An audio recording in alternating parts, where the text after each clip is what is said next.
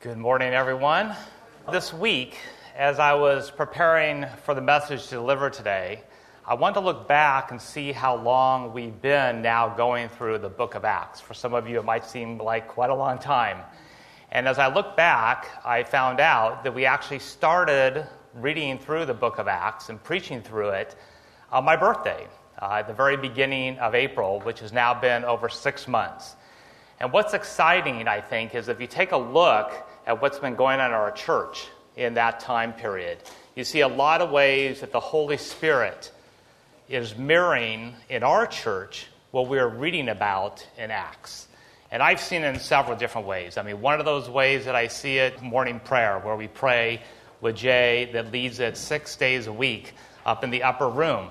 And so many times we now see the Holy Spirit noticeably present, working among us up there as we pray for all of you, as we pray for the city, as we pray for our nation, as we pray for the world.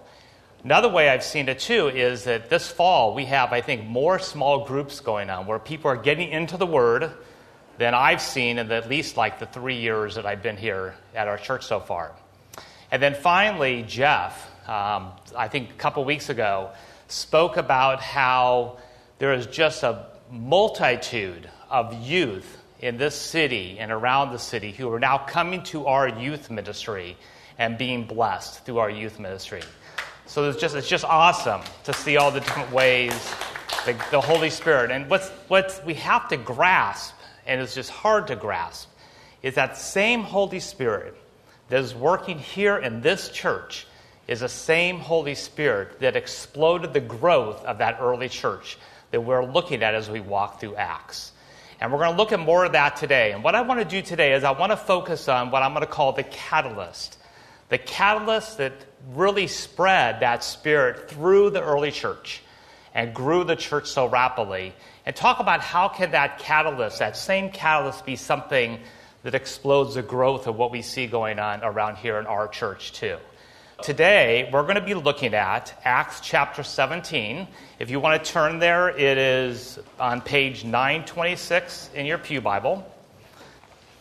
Even though our assigned passage today is just verses 10 through 15, we're going to be looking at the entire section of chapter 17, verses 1 through 15, because really what I want to look at is what is going on in that entire section that's happening there. So let me open up in prayer. Heavenly Father, we just thank you for this day. We thank you for Holy Spirit-inspired worship that we've had, that Chris led with us this morning, Lord. And now as we open your word, open our hearts and minds to hear you speak to us, Lord, that we can share that with others. In Jesus' name, amen. I'm going to read through, starting at verse 1, chapter 17, again, page 926 in the Pew Bible. And I'm going to read 1 through 15. It says, "Now when they passed through Amphipolis and Apollonia, they came to Thessalonica, where there was a synagogue of the Jews. And Paul went in, and was his custom, on 3 days' Sabbath, he reasoned with them from the Scriptures, explaining and proving that it was necessary for the Christ to suffer and to rise from the dead, and saying, 'This Jesus, who I proclaim to you, is the Christ.'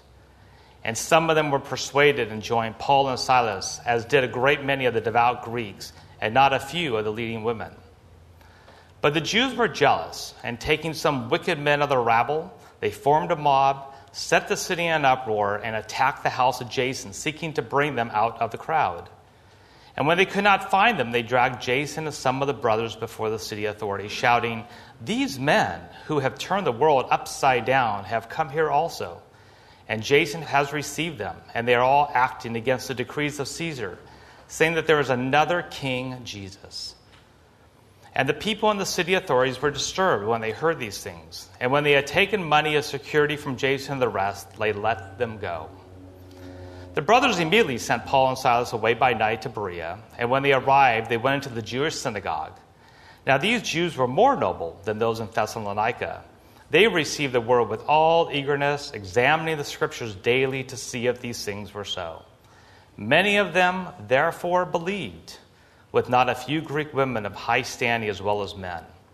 But when the Jews from Thessalonica learned about the word of God that was proclaimed by Paul at Berea also, they came there too, agitating and stirring up the crowds. Then the brothers immediately sent Paul off on his way to the sea, but Silas and Timothy remained there. Those who conducted Paul brought him as far as Athens, and after receiving a command for Silas and Timothy to come to him as soon as possible, they departed. This passage gives us a real good opportunity to take a look at specifically the message that Paul preached. He preached the same message both to the Thessalonians and to the Bereans. And Luke sets up a little bit of a compare and contrast between what was said to one of them and how they responded, one group of people, and how they responded to another group. But what is interesting here is that this message that Luke talks that Paul proclaimed here, we see in maybe its most succinct, condensed form that we see anywhere in Acts. And I want to take a look at that message today, because if you take a look at verses 2 through 3, it says what that message was that Paul proclaimed. And Paul went in, and as was his custom, on 3 Sabbath days he reasoned from them from the Scriptures, explaining and proving that it was necessary, and here's the crux of the message, necessary for the Christ to suffer and to rise from the dead, and saying, this Jesus, who I proclaim to you, is the Christ. Now, this message that Paul is proclaiming here is the same message we see Peter and other apostles proclaim throughout Acts, from the very beginning of Acts to the very end. It's the same message that Jesus preached when he was here on earth during his ministry that we see in the Gospels. And it is the same message that was begun to be preached all the way back into the Old Testament. If you take a look at, for example, Isaiah 61:1, you see the same message even preached foreshadowing that Jesus was to come again. This message is called, in the Bible, this message is called the gospel or the good news. And the message is called the good news for a really good reason. It is called the good news because it is news. It is about something that happened, something that really happened. So it's not about someone's opinion about what has happened or someone's opinion about anything that they feel about. It is declaring what really happened. And that is the core of what good news means. It's declaring something that has happened. And these days, and shall I say, especially during these days, do we not all need some good news? Don't you need some good news? I mean, we are bombarded with bad news. We're bombarded with that news daily. We're bombarded with it hourly.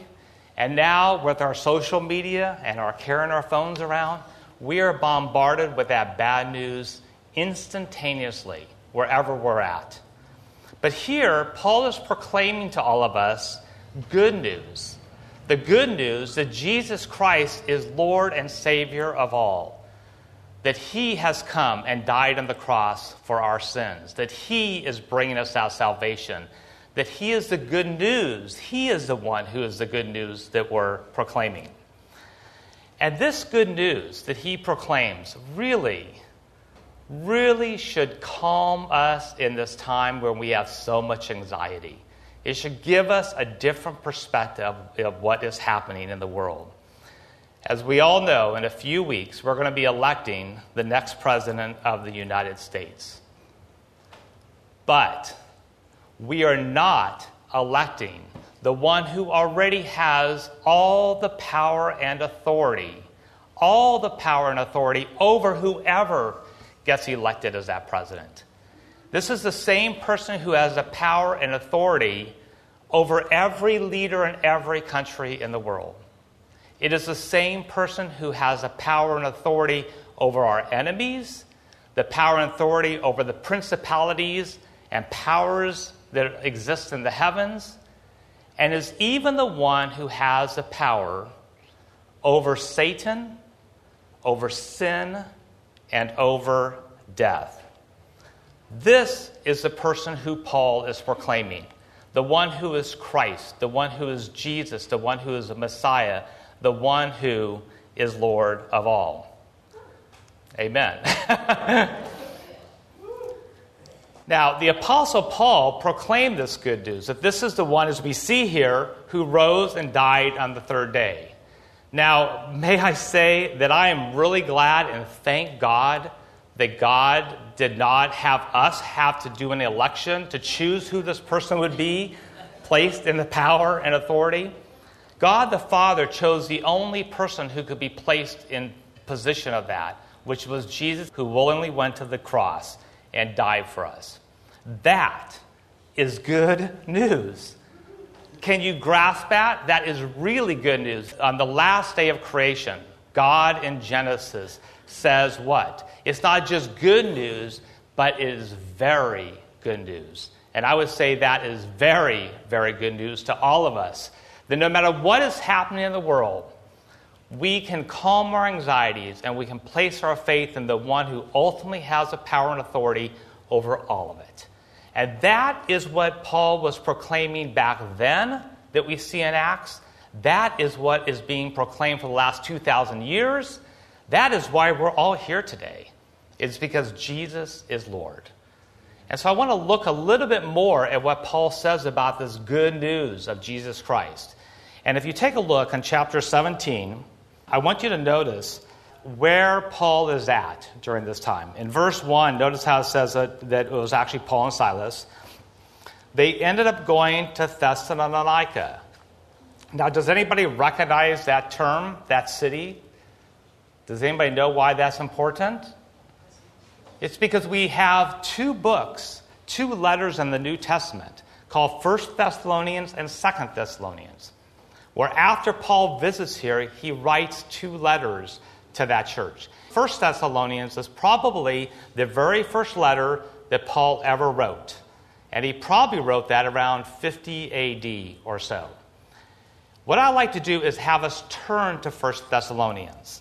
And that is, in your Pew Bible, should be on page 986.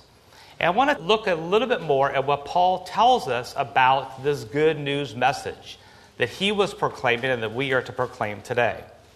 And I want to take a look, first of all, at verse 4. Notice what Paul says. He's now talking about this good news that he was preaching originally to the Thessalonians.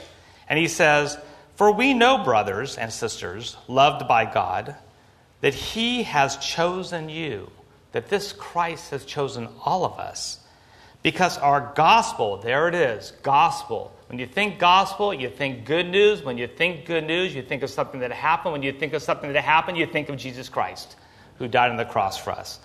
He says, because our gospel came to you not only in word, so it wasn't just only Paul speaking it, but as he spoke it, it says, but also in power and in the Holy Spirit. That when Paul spoke and proclaimed that word, that good news, along with that and by that proclamation is the power of God. It says in 1 Corinthians, for the word of the cross that Paul's preaching here was the power of God unto salvation. People are saved when they hear that word because it's the power of God working through that word. And he does that through the Holy Spirit. And notice it also says, and with full conviction. So it's that word that convicts us of our sin, convicts us of how we need to get right with God, convicts us on how to live a holy life. But now I want you to listen to what Paul is saying to the Thessalonians here. He's saying, this is the word I proclaim to you. But then he goes on, look at verse 6, and he says, and you became imitators of us and of the Lord, for you received the word in much affliction with the joy of the Holy Spirit, so that you became an example to all believers in Macedonia and Achaia. Here Paul is telling the Thessalonians that after he preached the word, we don't know exactly what the time frame is, after he preached that word, and they believed that word and formed this church that he's writing to, he is now praising them because he's saying, all of you, you can picture Paul up here, and Paul's praising all of the Thessalonians and saying, all of you, I praise you because you're doing what I did. You are imitating me. Now, Paul, that's pretty audacious, but he can say that to the Corinthian church. He said in 1 Corinthians 11:1, he said, be imitators of me as I am of Christ. So Paul is saying, do what I do. And he's saying, you Thessalonians, you have imitated me as I imitate Christ. Well, how did they do it? Well, take a look at verse 8. This is how they imitated Paul. They said, for not only has the word of God sounded forth from you in Macedonia and Achaia, but your faith in God has gone forth everywhere, so that we need not say anything. What are the Thessalonians doing? The entire church? All of them are doing what Paul initially did for them. They are proclaiming this good news to others. They are now the one who are preaching the good news. They're now the one who's taking that word that has the power of the Holy Spirit, and they are all going out, and they are preaching that and telling and declaring and proclaiming and telling everyone that good news, that Jesus is that good news, that he is Lord and Savior of all. So they're all doing that, and we see the effect of that. We see by them doing it that word has now gone out all through Macedonia and Achaia, just through them sharing the good news. So you can see that back then, that church who spread that good news, they were imitating what Paul was doing, and they were now going out and declaring that news to others. You want to know why the early church exploded in growth? It wasn't just because of people like Paul and Peter preaching and proclaiming the good news. It was because the entire churches that heard that good news, all of them were going out and also preaching that good news. All of us, we know there's a term, all of us have heard that term, that as Christians we are to become more like Christ, or to look more like him. I want you to think for a moment, what did Christ do? If we're all to become more like him, one of the things you will see throughout Christ's ministry, probably if not, I would say the primary thing, the main thing Christ did was preach the good news. Proclaim the good news to everyone he came in contact with. So if each one of us want to become more like Christ, we too are to take the message of who he is and tell others and declare to others about that.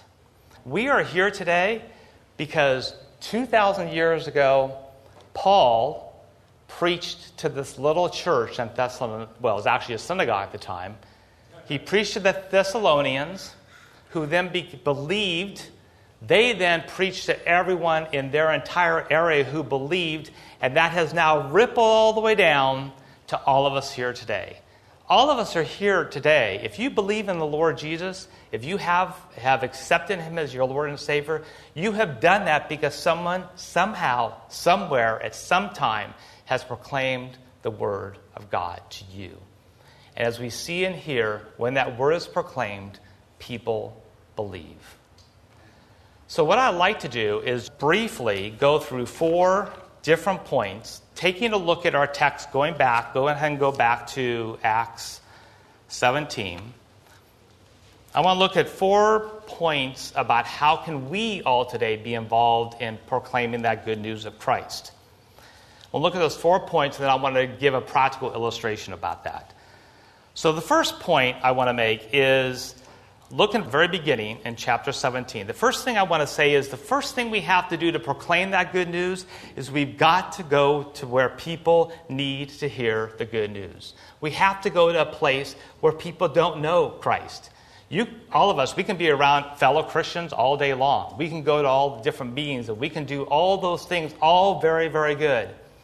But people are not going to hear the good news and believe, and the church is not going to grow unless we go to people who need to hear that word. And you see that's exactly what Paul did. You can see that in chapter 17, it says in verse 1, we see that he went into the synagogue of the Jews. At that time, that's where the Jews were, and Paul was going, first of all, to proclaim to them who Christ was. And also within that synagogue, you typically would have Gentiles in that synagogue that he was also proclaiming to. So the first thing we have to do is go to a place where people need to hear the good news. And shall I also say that when you go, do what Paul and Silas did here. It wasn't just Paul who went, it was Paul and Silas. They went together. So sometimes we need to go to our friends or to our people at work, and it might just be us telling them the good news about Christ. But sometimes it might be if we go to a larger crowd where we go with someone else, not just us alone that are going. The second point I want to make is we have to get the word out. We have to get the word out. I think this is where, and I will be honest, I will put myself in this place. This is where we get stuck. I think today, we can be very good at setting an example. We can be very good at being like Christ to others and loving them, caring for them. And we should be doing that, and thank God we are doing that. But we have to tell them the good news. If they don't hear the good news, they're not going to know it. We need to tell them the good news. We need to get that word out. We need to do what Paul did here with both the Thessalonians and the Bereans. He went and to both of them, both groups of people, it says he proclaimed this good news that Jesus is Lord. And sometimes it can be that simple. It can be just as simple as someone saying, they're freaking out about the election. Okay. Oh, I don't know, what's going to happen to our country if this person or that person. And we can just say, you know what? I'm not worried about it because Jesus is the one who is Lord. You just proclaim the good news. It can be that simple sometimes. And sometimes we have to reason with them. That's why it's really good that so many of you are involved right now in small groups that are studying the Word of God. Because if you want to get the Word out of you, you got to first of all get the Word in you. And that's what a lot of us are doing. The fourth point I want to make is you need to gauge people's response to the good news. So if you take a look here, the response was varied between when they went to the Thessalonians, when Paul went and preached the good news, versus the Bereans. We see here it's pointed out. If you take a look at verse 11, it says that when Paul went to the Bereans, they received the word, unlike the Thessalonians. They received the word with all eagerness, examining the scriptures daily to see if these things were so. When you go out and you tell others and share with others about Christ, you're going to have a varied reaction. Some people, you might just be shocked, and someone who you think would never accept that word immediately accepts and says, I want to know this Lord. I want to accept him right now. And you need to be prepared for that. And then you're going to have some people who are just going to say, I don't want you to talk to me anymore. I don't want to hear it anymore. And just like what Paul had to do, sometimes persecution is going to come along. Sometimes there's going to be resistance. And sometimes it means you have to leave because someone doesn't want to hear it. And then the last point is we need to ultimately give the results to God. This is God's word we're proclaiming. It is not ours, which means we don't know how people are going to react to it.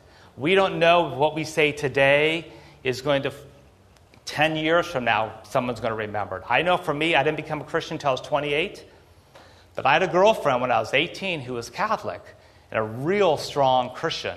And she used to tell me about Jesus. And I used to think, what? You worship this? And honestly, I used to think, you worship this dead person? And yet it took me another 10 years before that word she placed inside of me made me realize that this is not a dead person. It's a person who rose again, who is now Lord of the entire world and Savior. So those are the four things to think about. Got to go where people are, where they need to hear the word. You need to get the word out. You need to gauge and be sensitive to how they're responding, and then you just need to give it to God. So what I want to do right now is I want to give us all a practical example of how that works. And to do that, I'm going to have Steve Dixon come up and just share about how he's been involved in doing something just like this. Coming up, Steve, yes. Thanks, Greg. A friend invited me to join his ministry out by Saddleback Hospital. It's a rehabilitation center. And I said, well, I'll pray about it. And I prayed about it, and I heard nothing. I didn't hear a yes. I didn't hear a no. And so I just said, well, God, I don't feel like I'm a preacher. I don't feel like I'm a pastor. But I'm going to do this until you send a replacement for me. That was 5 years ago. So these poor people some of them have been there longer than me. And so they've been through some rough times with me. This one particular Sunday, though, a lot of the patients have alarms on their wheelchairs. And there was an alarm going off every 5 minutes during the sermon. And I have to fill an hour worth of time out there. And then there's a guy out in the hallway that's just louder than you can believe. And he's telling somebody a story about how his foot got injured. And it's just so disruptive. And so I'm reading in 1 Corinthians. Started in 1 and got through chapter 3. And finished up and left. And the guy stopped me. The guy who was out in the hallway actually came in about 3/4 of the way through the sermon and sat there. And as I was leaving, he stopped me and he said, thank you so much for that message. I had no idea that my body was the temple of the living God. So I prayed for him and I prayed for his foot to be healed, and off I went. And as I was driving home, I was kind of asking God, what was that all about? How could anybody get anything out of that message? And before I got home, I got a phone call from the guy who runs the ministry. And he said, you know that guy, Brett, that you stopped and prayed for? He accepted the Lord. Go figure, right? So don't give up.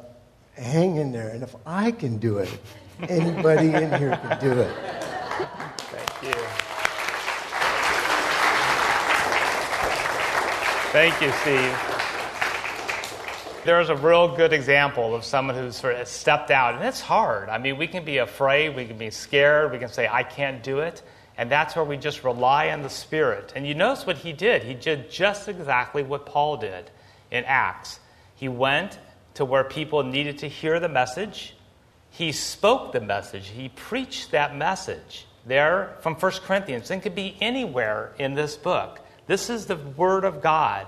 Whenever we're speaking anything from this book, it is the power of God unto salvation. And he did that. And then you see, he just had no idea what the response. I mean, you don't know. I mean, I think that's why Jesus in Matthew 5, he says twice in the Beatitudes, blessed are those who are persecuted. It's like we need a double blessing because you know what? When we preach the word, we're going to get persecuted. In fact, sometimes that persecution is the sign to know that we're following Jesus. And it can be hard. But again, he promises to bless us through that. And then finally, and luckily he didn't have to wait 5 years to find out, but you can see that he goes home and it's like, I don't know what happened. I don't know, what was that all about? We saw what it was all about. Jesus Christ now has become that person's Lord and Savior because Steve was faithful to God in doing exactly what Paul did in Acts, in doing exactly what the church in the Thessalonians did back there, and what people have been doing for 2,000 years, and what all of us, if we all are out there preaching that word, that's what's going to cause that explosive growth where the Spirit's going to come, as it has been more and more in this church, as more and more people know the Lord. Amen. And I want to have all you stand. And as I do that, I want to invite the prayer team down and the elders. If you need prayer of any type, talk with anybody, please come down. That's what we are all here to do, is to pray for you. And I want to close both in prayer, and then I want to give a short benediction to all of us. So, Heavenly Father, we just thank you for this day. Again, we praise you that you are the the Lord and Savior of this world, Lord. Help us to take that into our hearts. In everything we do, trust that you are in control, that you have the power and authority over all. And Father, we need you and we need your Spirit. Help us to be bold to go and proclaim that you are Lord to the rest of the world. In Jesus' name, amen. And so I want to just end with a benediction. This is from 1 Thessalonians, the very first letter that Paul wrote. He said, "Now may the God of peace himself sanctify you completely, and may your whole spirit and soul and body be kept blameless at the coming of our Lord Jesus Christ. He who calls you is faithful. He will surely do it." Amen, and have a great week.